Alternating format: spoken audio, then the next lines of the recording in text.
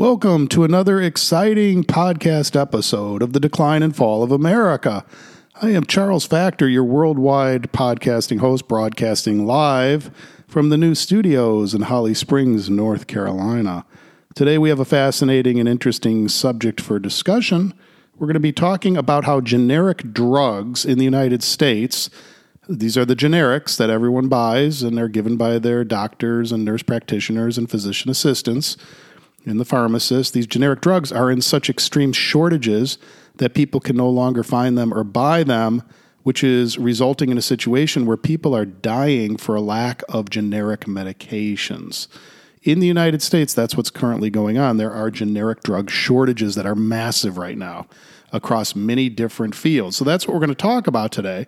What does it mean when a country that invented many of these drugs, that used to manufacture many of these drugs, and now can no longer get many of these drugs, even though we pay more for drugs in this country than almost any other country on the planet?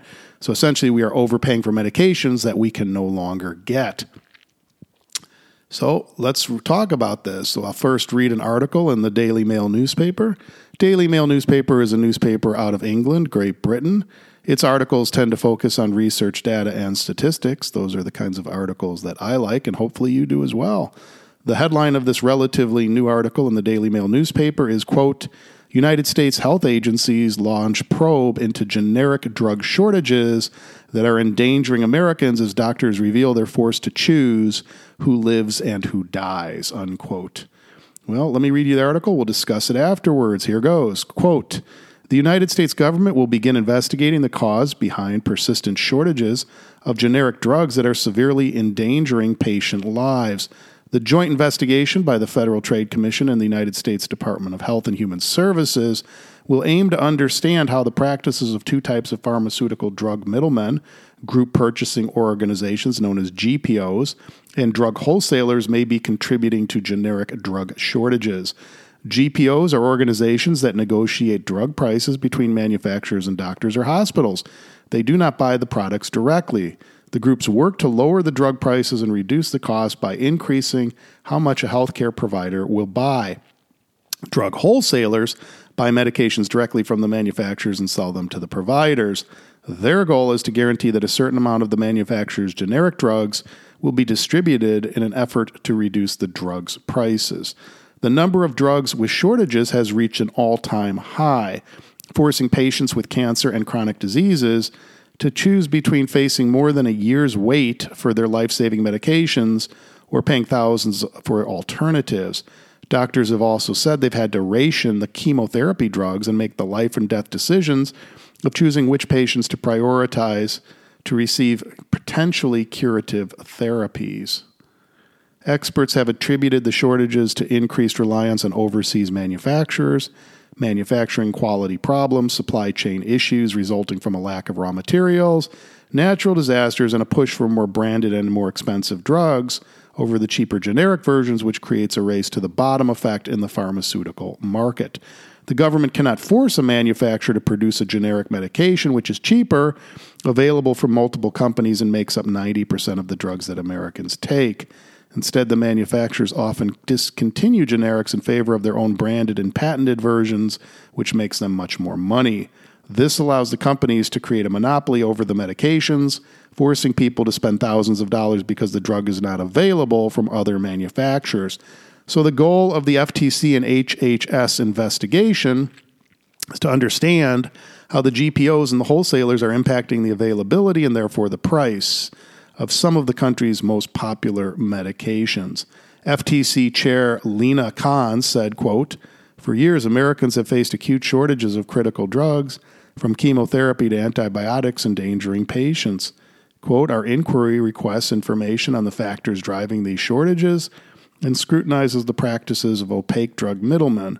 We look forward to public input as well as assess how enforcers and policymakers can best address the chronic drug shortages and promote a resilient drug supply chain. Medications in short supply rose nearly 30% between 2021 and 2022 in the United States, reaching a 5-year record high of 295, according to official government figures. The Senate last year reported reported and found that more than 15 of those drugs have been experiencing shortages for more than a decade compared to the average shortage duration of 1.5 years. A recent American Cancer Society survey found that 1 in 10 patients has been affected by the shortages, forcing them to use substitute drugs or delay treatments. Most of the drugs in short supply are generic medicines, meaning that they cost the patient and the insurer far less than the branded versions.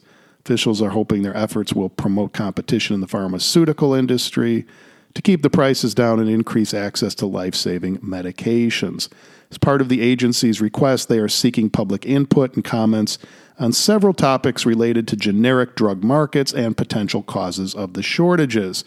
Some of the topics include to what extent the GPOs and wholesalers are complying with their legal obligations and whether the market concentration of medications among GPOs and wholesalers has now impacted smaller healthcare providers and rural hospitals, and to what extent these entities have disincentivized drug suppliers from competing in the generic market. The drug shortage crisis, which is impacting America more than any other Western nation, has caught the attention of the U.S. politicians. In December, the United States Senate Committee on Finance held a session dedicated to the issue, which featured alarming testimony from doctors on the front lines of the crisis. Dr. Jason Weston, a director of lymphoma clinical research program at the Anderson Cancer Center in Houston, said, quote, "The absence of generic and cheap drugs like fluorobane, which we use to treat blood cancer, can literally be the difference between life and death." Weston added that patients with aggressive blood cancers do not have the time to wait for the drugs that are now in short supply because there's often a narrow window in which the patients receive life-saving medications. He said, quote, "My colleagues have been forced to make impossible choices, including to choose which patients will be prioritized to receive potentially curative therapies. We know how to treat the cancer, but the shortage forces impossible choices. We have drugs that are life-saving and shortages that are life-threatening. Experts say that a major factor in the United States government's failure to regulate profit-hungry drug companies, unlike other nations. Federal government does not monitor raw materials in medicines. It does not oversee manufacturing processes that now take place abroad. This means pharmaceutical companies can claim supply chain issues are to blame for shortages, when in fact it may be the case that they've discontinued medications because they are less profitable than others." Well, there you go. I mean, that's part of the article. It goes on from there, but you get the idea. So what does that mean? Well, according to the article, there's been a 30% increase in the number of generic drugs that are now unavailable due to shortages. And that 30% increase is now reaching almost 300 medications. That's a lot of medications that are generic that people can't get because there are shortages. And you heard how people are dying because of this. Where are they dying? Well, they're dying in the country that invented the medications. They're dying in the country that pays the most for medications. They're dying because the medications are not available in America. What kind of empire is this? We're spending, $1 trillion on a military that we don't use to even defend our own border with Mexico. Our corrupt and broken political parties, which are leading our corrupt and broken federal government, don't even care enough to make sure that life-saving medications are available to the American people. So the American people are dropping dead because they can't get 300 generic medications. That's what's going on in this so-called empire. What kind of empire would allow that to happen? We just go around the world giving away our money in humanitarian and military relief. Other countries take our money, and then they keep the medications that we invented and give them to their own people, while the people back home in America are paying very high taxes to defend the borders of other countries, not our own, and they're dropping dead because they can't get 300 generic medications. It's that simple. We have a broken federal government. Other countries have governments that actually work for the people. This is, in my opinion, a very clear sign of a decline and fall of America. Don't you agree? I'm Charles Factor, wishing you a great day.